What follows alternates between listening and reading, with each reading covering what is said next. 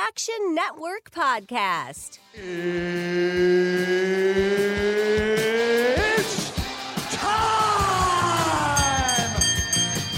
Oh, Saturday night's all right for fighting. Get a little action in. Welcome back into the Action Network podcast, your UFC Fight Night 206 betting preview. Brendan Glasheen, your host, joined by Action Network senior writer Sean Zerillo. Also, former professional MMA fighter, MMA analyst, Billy Ward, UFC Fight Night. Looking forward to this one. We've got the main event, Vieira versus Holm. 11 fights total, 5 on the main card, 6 prelim fights. We'll get to the fight of the night that Billy and Sean are both eyeing. Their picks, of course, underdog plays, favorite props, a look at the daily fantasy angle from Billy. And, of course, before we wrap up the show, best bets. Main event, Vieira Holm. Cirillo, what's your read here as we look at the main event? Skill for skill, I think Holly Holm has Vieira covered pretty much everywhere here, except maybe one aspect. So I'll give you the concerns that I have on either side of this fight. On the Holly Holm side, she's 10 years older, 40 years old coming into this fight. Still looks in excellent shape. We haven't seen her in a bit, though. I believe she last fought in October 2020. When there's at least an 8-year age gap between UFC fighters, this goes back 13 years. The younger fighter wins 67% of the time at average odds closer to 57%. So generally speaking, the younger fighter tends to be underrated, and it's by about 10% in the markets, which is a pretty significant gap. Additionally, I'm not sure how many times she can do it, but if Vieira is able to get Holm down and get on top of her, I don't know if Holm is going to be able to get back up. Her top pressure is pretty phenomenal. She's actually lost the fight before Vieira, where she had, I believe, 12 minutes of top control because she barely threw any strikes, but she's very good at keeping position once she gets it, and her top pressure is very strong. Very strong girl. She has trouble making the 135-pound limit sometimes, and we'll see how she weighs on the scales today, and that would be my primary concern on her side, is if she's going to be able to go the full 25 minutes. She did in her last fight, but we've seen her gas out in the past. That's why she ended up holding on to Yana Kunitskaya for that long period of their fight. Ended up losing from top position because she was completely gassed out. She was able to get the takedown, but then she couldn't do anything with it. So I'm not sure if she's going to be able to survive the full 25 minutes, especially at the pace that Holm keeps, especially if she's shooting multiple takedowns and is unable to get Holm to the ground. Historically, she gets 1.72 takedowns per 15 minutes, 46% accuracy. Holm has a 76% takedown defense. Now, Holm has leveled up her grappling over time. She's even beaten other grapplers at their own game. Held 7 minutes of cage control against Raquel Pennington. That's normally what Pennington does to other fighters. Holm, a former professional boxer, has rounded out her skills over time. Probably one of the rare MMA fighters who is continually making improvements in her late 30s into her early 40s. So the cardio, a major concern on the Vieira side. The potential top control is the concern on the Holm side if Vieira is able to get top position. I don't know if she can get it 3 times. If she can get her down 3 times, I think she definitely has a path to winning this fight. Winning a boring, grinding style of fight. But that said, skill for skill, I think Holm has her covered in most spots. I think the money line is about right. Tough time playing props on this fight. The one area I did look, Holm's late props, round 4, 2,500, round 5, plus 3,000, both of those available at MGM. Might end up sprinkling those in the event that Vieira gets a pace put on her, gasses out down the stretch, and maybe Holm is able to put her away. Hasn't put somebody away in the late rounds since back in Invicta, I believe, so it's been a while, but Holm definitely has a path to a finish later in this fight as Vieira tires out. Yeah, I'm definitely looking at the age as the big factor in this one. And Sean's pointed out she has continued to improve well into her late 30s. Even though she was older, she was relatively new to the sport in that time period. It's not like she was, had been doing it for 15 years and peaked out. But it's just really hard to see. A 30-year-old fighter could still be getting a lot better. You'd have to imagine Holly at 40 years old, almost a year and a half, or a little over a year and a half off since her last fight. That's enough when you're getting over plus 200 on Vieira for me. It's not my favorite fight to bet. I don't super love this one. You can get her as high as plus 210 at Caesars right now. And given the 10-year age gap, given the trajectories of their career right now, that's more than enough for me to lay a little bit on Vieira. Let's move on to our favorite underdog play. Sean Zerillo, what do you got? Yeah, don't love a lot of money lines on this card, but if there is one dog that I'm interested in dabbling with, it might be Eric Anders, your boy. All of his fights tend to be close, whether he's a favorite, whether he's an underdog, they all tend to be competitive. And I have a tough time seeing Park pulling away to a significant degree unless he's able to grapple Anders here. That's very difficult to do. Anders is a very stocky guy, difficult to take Career takedown defense, 75%. So he is difficult to put on his back. And even once you put him on his back, he's actually pretty strong and is able to get back up pretty frequently. He's the longer fighter. He's the taller fighter, 2 inches of both height and reach. He has the power advantage. I expect Park to land more shots, chip away at him, land more volume, maybe even get some cage control or to take him down. That said, Anders might be landing the more significant strikes. And we've seen a lot of these close split decisions come down to the judges deciding volume against power. Anders has more power. I understand why he's an underdog because Park is probably going to put a pace on him. We also have southpaw versus orthodox here, though. So I don't know if Park is going to be able to kick his leg that frequently. Creates the dynamics of the matchup that are definitely going to make it a bit closer than it would appear in the metrics. So Anders, the power advantage, understand why he's the underdog, but I think he can swing a close split decision on power optics or maybe even knock out the Iron Turtle, which has seemed impossible to do before, but he did get knocked out in his last fight, getting a bit reckless against Gregory Rodriguez. When you look on the card, Billy, looking for an underdog play, the middleweight bout is somewhere you're heading? No, I'm going lighter on this one. I'm looking at Chase Hooper. He's as high as about plus 155. You can get it there at a few different sites. And this is another age play to a degree. You know, Chase is only 22. He's been in the UFC since he was 19. It's pretty reasonable to think that not only is he getting better, but he's getting physically more mature. We've kind of seen him get pushed around a little bit. But when you're 19 fighting, you know, grown man Alex Caceres or whoever he's fighting, that's understandable. And I think he's going to be continuing to get better. He's fighting Felipe Colares, who's actually coming up a weight class for this one. Colares has bounced around between 35 and 45. But with Colares being at the higher end of his range, I don't think he's the bigger, stronger guy than Hooper. And Hooper obviously just has so much grappling upside. You know, he's been the ace grappler since he was 11 years old or whatever it is. And Colares likes to grapple too. He could very well shoot in on Hooper and make this the kind of fight that Hooper does well in. So I think it's a really good matchup for him. And I'm also just betting a little bit on the kid who's still not even 23 years old, continuing to get better, continuing to physically mature, and continuing to look like he belongs here. Any thoughts on that one, Zerillo? So Chase Hooper is a bit of a string bean, very, very long and lanky. Tough to determine how much he's going to be able to improve his striking. He's been working with Stephen Wonderboy Thompson, which is a bit interesting. I'd love to see him come out in a karate stance and throw some different techniques. That'd be fun. But yeah, I have a tough time betting this fight. Both guys a bit untrustworthy. Hooper very much struggles to get guys to the ground. That said, Colares is willing to initiate grappling exchanges more often than not. So it's very possible that Colares just fights a very poor game plan and goes right into what Hooper wants to do. Don't really see either guy getting finished. I think maybe a goes to decision bet is where I'd be looking. Let's move on to the fight of the night that Billy and Sean are both eyeing. We have Michelle Demolador Pereira taking on Santiago, the Argentine dagger. Ponzinibbio. I was practicing that before we got started today. Billy, we'll go to you first. You like Pereira coming out of here on top? I do, and the line's starting to get away from us a little bit because I think it was pretty much a pick 'em early in the week, but we're now seeing about minus 125 is the best line on Pereira. But he's on a 4-fight winning streak. He's fought increasingly difficult competition in each of those fights, and Ponzinibbio seems to be, if anything, trending the other direction. He's lost 2 out of his last 3 following a long win streak. But the thing that really impresses me with Pereira is he does all these wild strikes. He's jumping off the cage. He's doing backflips. He's doing flying knees. But he's won pretty much every third round he's seen if you check the judges' scorecard. He doesn't seem to tire out. He seems to be able to sustain that over 15 minutes. You know, if he gets to the point where he's main eventing and fighting 25 minutes, that might be a question. But for a 15-minute fight, he's also got all of the grappling upside. He'll probably put Ponzinibbio on his back at least a couple times, and he's used that to steal rounds in the past. So if this one goes to a decision and the striking is close and one guy's got the control time and the takedowns, you would hope, though we haven't seen it consistently from the judges, that the guy getting the takedown control time would be the winner. So I like him at minus 125. I wouldn't go much past minus 135 or so. So if you guys are listening to this now, hurry up and get those bets in before it gets even farther away. How about you, Sean Zerillo? How do you look at this fight, Pereira v. Ponzinibbio? Yeah, so Pons is coming back here in his late 30s. He had a long layoff between November 2018 and January of 2021 because he had a staph infection. Then he had some COVID issues. So he returned a bit of a lesser fighter than what he was previously, knocked out almost immediately by the Leech. Competitive fight with Miguel Baeza. He was losing that fight, though, getting his leg absolutely chewed up until he decided to start walking through those leg kicks and then just throwing 1s and 2s at Baeza down the stretch. Split decision with Jeff Neal, very competitive there as well. He just seems to have lost a little bit relative to what he was previously. He's still a ranked welterweight.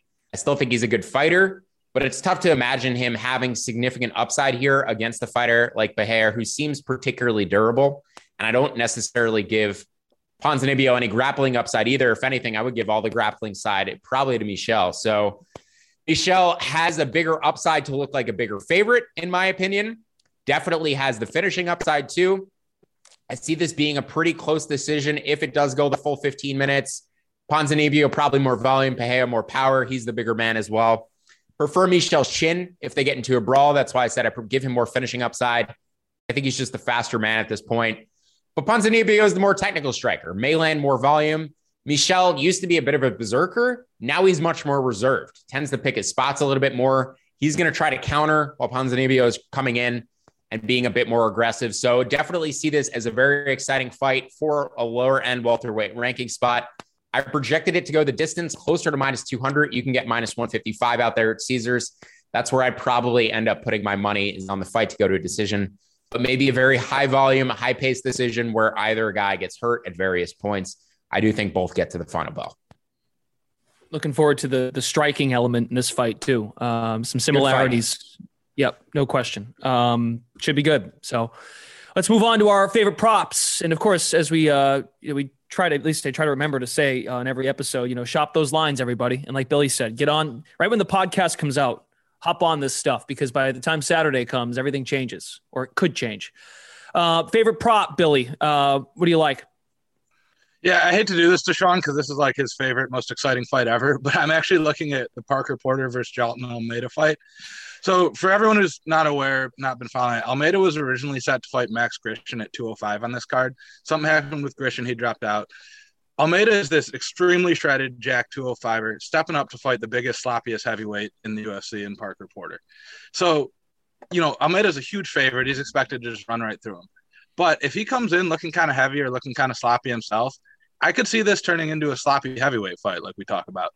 We saw with William Knight when he came in at heavyweight and was about 30 pounds over his usual fighting weight. It's hard to keep the cardio up when all of a sudden you weigh 30 pounds more than you're used to weighing, right? So that makes it a lot harder if he doesn't get him out of there right away. And you can get this one to go to the distance at plus 300 on FanDuel. I think that's a really, really good bet. I could see Porter also just kind of hanging on as long as he can and just trying to push him up against the cage and make this a slow fight. But this is one I really do want to see the weigh-in results, because if Almeida comes in at 220 and still looks shredded, he'll probably have the juice to just run through Porter. But if he comes in looking a little sloppy, looking like he might tire out, north of 225, 230, he's still going to be giving up 40 pounds, but he's also going to be a lot heavier and slower than he's used to being. So yeah, watch the weigh-ins on this one. I just checked the results. They haven't came in when we're recording this, but that's where I'm looking. Sean Zerillo, favorite prop. I got to comment on this fight first. It is like the Giga Chad meme fighting the sad Mr. Incredible meme. I mean, these two guys are just diametrically opposite physiques. It's absolutely beautiful. I do agree with Billy. I think if this gets out of the first round, it actually can go the full 15 minutes. I think either Almeida runs through him rather quickly or we get an extended sloppy fight, but it is just a hilarious physique matchup. I'm definitely going to look forward to watching this one. My two favorite props, neither of them are particular long shots, but I do view them as basically the same bet. Joseph Ugly Man Holmes, Ugly Joe Holmes, amazing nickname, plus 100 to win inside the distance at BetMGM, and then also Chidi Bang Bang and Jaquani, great nickname as well, also plus 100 to win inside the distance at MGM. I projected both of these props around 56%, around 70% win probability for either fighter, around 80% inside the distance for either man. So that's how you get to your 56% number. Getting both of them at plus money. Holmes is fighting a guy who's coming back, Alan Amandovsky, who's coming back from a 3-year layoff, has not shown more than about 5 minutes of cardio in the past and kind of a weak chin as well. And then on the other side with Chidi, his opponent, Dusko Todorovic, karate-style fighter, leaves his hands low, chin way up in the air, definitely open to be hit all day. Chidi, a very, very dangerous striker. I think Dusko needs to grapple or just push him up the cage in order to avoid getting knocked out, let alone winning this fight. So like both of those fighters to win inside the distance, betting both at plus money. Good chance one of them hits. I think a decent chance both of them hit. And now on to Sleeper. Sleeper is the fastest growing fantasy platform today with millions of players. You probably already have a fantasy league on there. I use it for mine. It's a game-changing product unlike anything else in the industry. And now you could win on Sleeper by playing their new over-under game. It's super simple. First, in any sport, choose 2 or more players that you like and pick their over or under. For example, number of points in basketball or hits in baseball.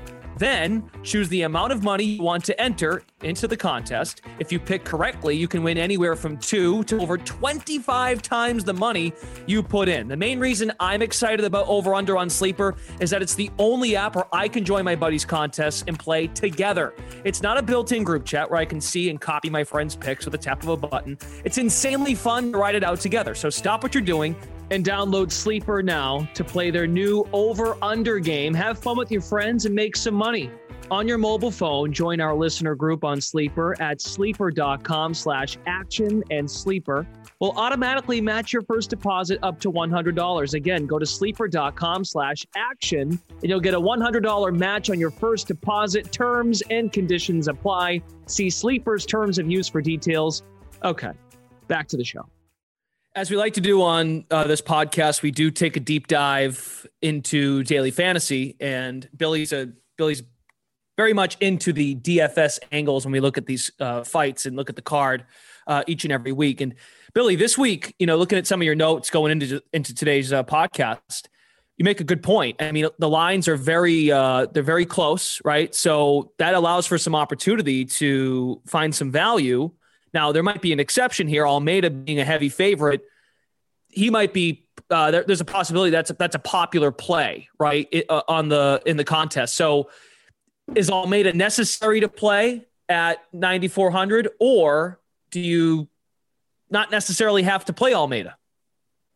Yeah, that's definitely an interesting fight for this one. He's really the only very heavy favorite on the card, and he's the most expensive fighter, but there's just so much salary savings we can find on this one that it's not really hard to get up to him. But I'm not going to be 100% Almeida, but I think I will be 100% that fight. Parker Porter is just so cheap that if he gets any kind of win, he's probably going to end up in the optimal lineup. He also throws a ton of strikes. He throws strikes like a 115-pound female fighter, but he's 200, probably 90 pounds when he gets in the cage, heavyweight. So I'm estimating, we don't know exactly what these guys weigh, but yeah, that's really the only high-end fighter I'm really looking at. Home at 9,100 for cash, sure. I don't really think she has the early finishing upside to pay that off, though, for GPPs. And then, Sean mentioned Jun Young Park. He likes Eric Anders as the underdog, and I'm with him on that one. I don't really see Park putting up a huge score. There's some scenarios where Anders keeps scrambling back to his feet and Park keeps taking him down, where he racks up 7 or 8 takedowns and ends up in the optimal. But I think Anders is just enough better athlete that I don't see that happening too many times. So like I keep saying, when we have these shorter cards, there's a ton of salary out there. We don't really need to spend all of it. And that's just one way to get unique in your lineups. I also think stacking some fights could be a way to get unique in your lineup. I really like the Pereira Ponzinibbio fight. Those guys both just throw so much. We could see 3 or 4 knockdowns and both guys survive. So it's not all that unlikely that one of those guys or both of those guys could find their way in the optimal, even in a 3-round fight. And going back to last October, there's been 2 events where 2 fighters from the same fight ended up in the optimal, and it's played at a way lower rate than that. So even though it's not the likeliest thing, it's definitely plus EV, especially on the smaller slates, to stack one of those fights. Anything to weigh in with, Sean, in terms of what Billy's breakdown is? No, I just want to touch on one more angle for the Parker Porter Jailton Almeida fight. I mentioned if it gets past round 1, I could see going the distance. And Billy talked about the volume from the Parker Porter side. If you want to jump in on Porter, you're definitely going to get a better live price after round 1 than you will pre-fight. I don't see almost any way that he wins round 1 unless he's able to get a knockdown or Almeida slips out a banana peel or something and Porter ends up top and can't get a 260-pound man off of him. But Almeida is very, very dangerous for a round. Don't really know what his cardio looks like after he gets extended, but could certainly see Porter pulling away on volume at some point, and maybe a live entry if you want to play the Porter side is the best way to do it. Billy, how did you feel about, because I think last week we only had 11 fights also, right? So when you have when you have just a couple less fights on the card when it comes to DFS, do you find that easier or is it more of a challenge? I don't like it because instead of just trying to figure out what fighters and what fights I like, my primary goal is just not getting duplicated. If you just make sure that no one else has your lineup, your EV over a long run is just so much higher than even getting the fights right. So it's really job number one, which is just obnoxious because I want to go play the guys I want to play and not say, well, if other people play this guy, I can't. So I don't love it, but I do think, the people that are paying attention have probably a bigger edge on these cards, at least for tournaments, where you can say, okay, if I stack a fight or if I leave 800 in salary on the table, then I just give myself a way better shot than following the chalkier builds. Before this UFC Fight Night 206 betting preview ends, we have to get to best bets. So we'll start with Sean and then go to Billy. Yeah, I'm going to take Omar Morales minus 135 at Caesars. Definitely more of an established UFC guy. He's fought fighters like Giga Chikadze, beaten Mowgli Benitez. Can definitely hang in a striking battle with pretty much anybody. And I do view him as the better striker than Uros Medic. Medic is very much a front runner, never been past the 6-minute mark in his career, low level of competition. First time he took a step up against Jalen Turner last time, got absolutely smoked, hurt on the feet, put on the ground, immediately submitted. Not only do I view Morales as the better striker, I think he has substantial grappling upside. He rarely uses it, which is the one concern. And I still favor him in a striking fight. I think that minus 135, I like him up to minus 150. I think that's more fair if it's just purely a striking match. If he's able to take Medic down here, he may look minus 400 from the jump. So Medic is younger, give him more power, but Morales is moving up from 145 to 155. Maybe that improves his speed a little bit. And he actually has the reach advantage, even though he's a couple inches shorter. So projected this closer to minus 170 from Morales, would bet it up to about minus 150. All right, Billy, what do you got for us? Take us home. Real quick, just as a counterpoint to Sean. Yeah. Medic's nickname is the Doctor, which is just tremendous given the last name. And Omar Morales is the extremely boring Venezuelan fighter, much like Caitlin Chikugian, blonde fighter. So my counterpoint on that is going to be entirely nickname based, but I'm just not betting Venezuelan fighter against someone with a good one. But speaking of good nicknames, I'm looking at Tabitha Baby Shark Ricci. And I think the best line right now is minus 130. That's another one that slid throughout the week. But she's fighting Polyana Viana, and it just feels like a terrible matchup for Viana because Viana's wins have all came by submission, and Tabitha Ricci is a super high-level jiu-jitsu player who, isn't really a complete MMA fighter, I don't think, at this point in her career, but I would take her in a straight-up grappling match over anyone. So if Viana's going to initiate the grappling contest in this one and just go into, the deep waters with Baby Shark here, I really like her upside in that. And, Ricci's still only 27. She hasn't been doing MMA for a long time, so I see some upside there. And I also like this fight to end by submission at plus 200. I think one of them almost certainly gets it, and it's a lot easier to submit someone else who's also working offensively. Neither of these two are going to be just playing defense on the ground, turtling up, trying to avoid getting tapped. They're both going to be rolling for stuff fairly aggressively, which makes it likelier that one of them gets it. I thought you were going to do the little jingle, the little song. No, we've done way too much of that in my house. I have a 4-year-old, so, she was born right in the Baby Shark phase, or Baby Shark boom. Nice. Very good. Okay, well, we'll let you off the hook. Gentlemen, great work as always. Sean Zerillo, Billy Ward, two of our very best at the Action Network covering UFC. Looking forward to watching UFC Fight Night 206. Be sure to get those bets in before Saturday once this pod comes out here on Friday, May 20th. That's going to do it for us. I'm Brendan Glasheen. Thanks so much, everybody. We come to you every Friday when we get the card and we examine UFC. Looking forward to having you all again on the Action Network podcast. We'll see you.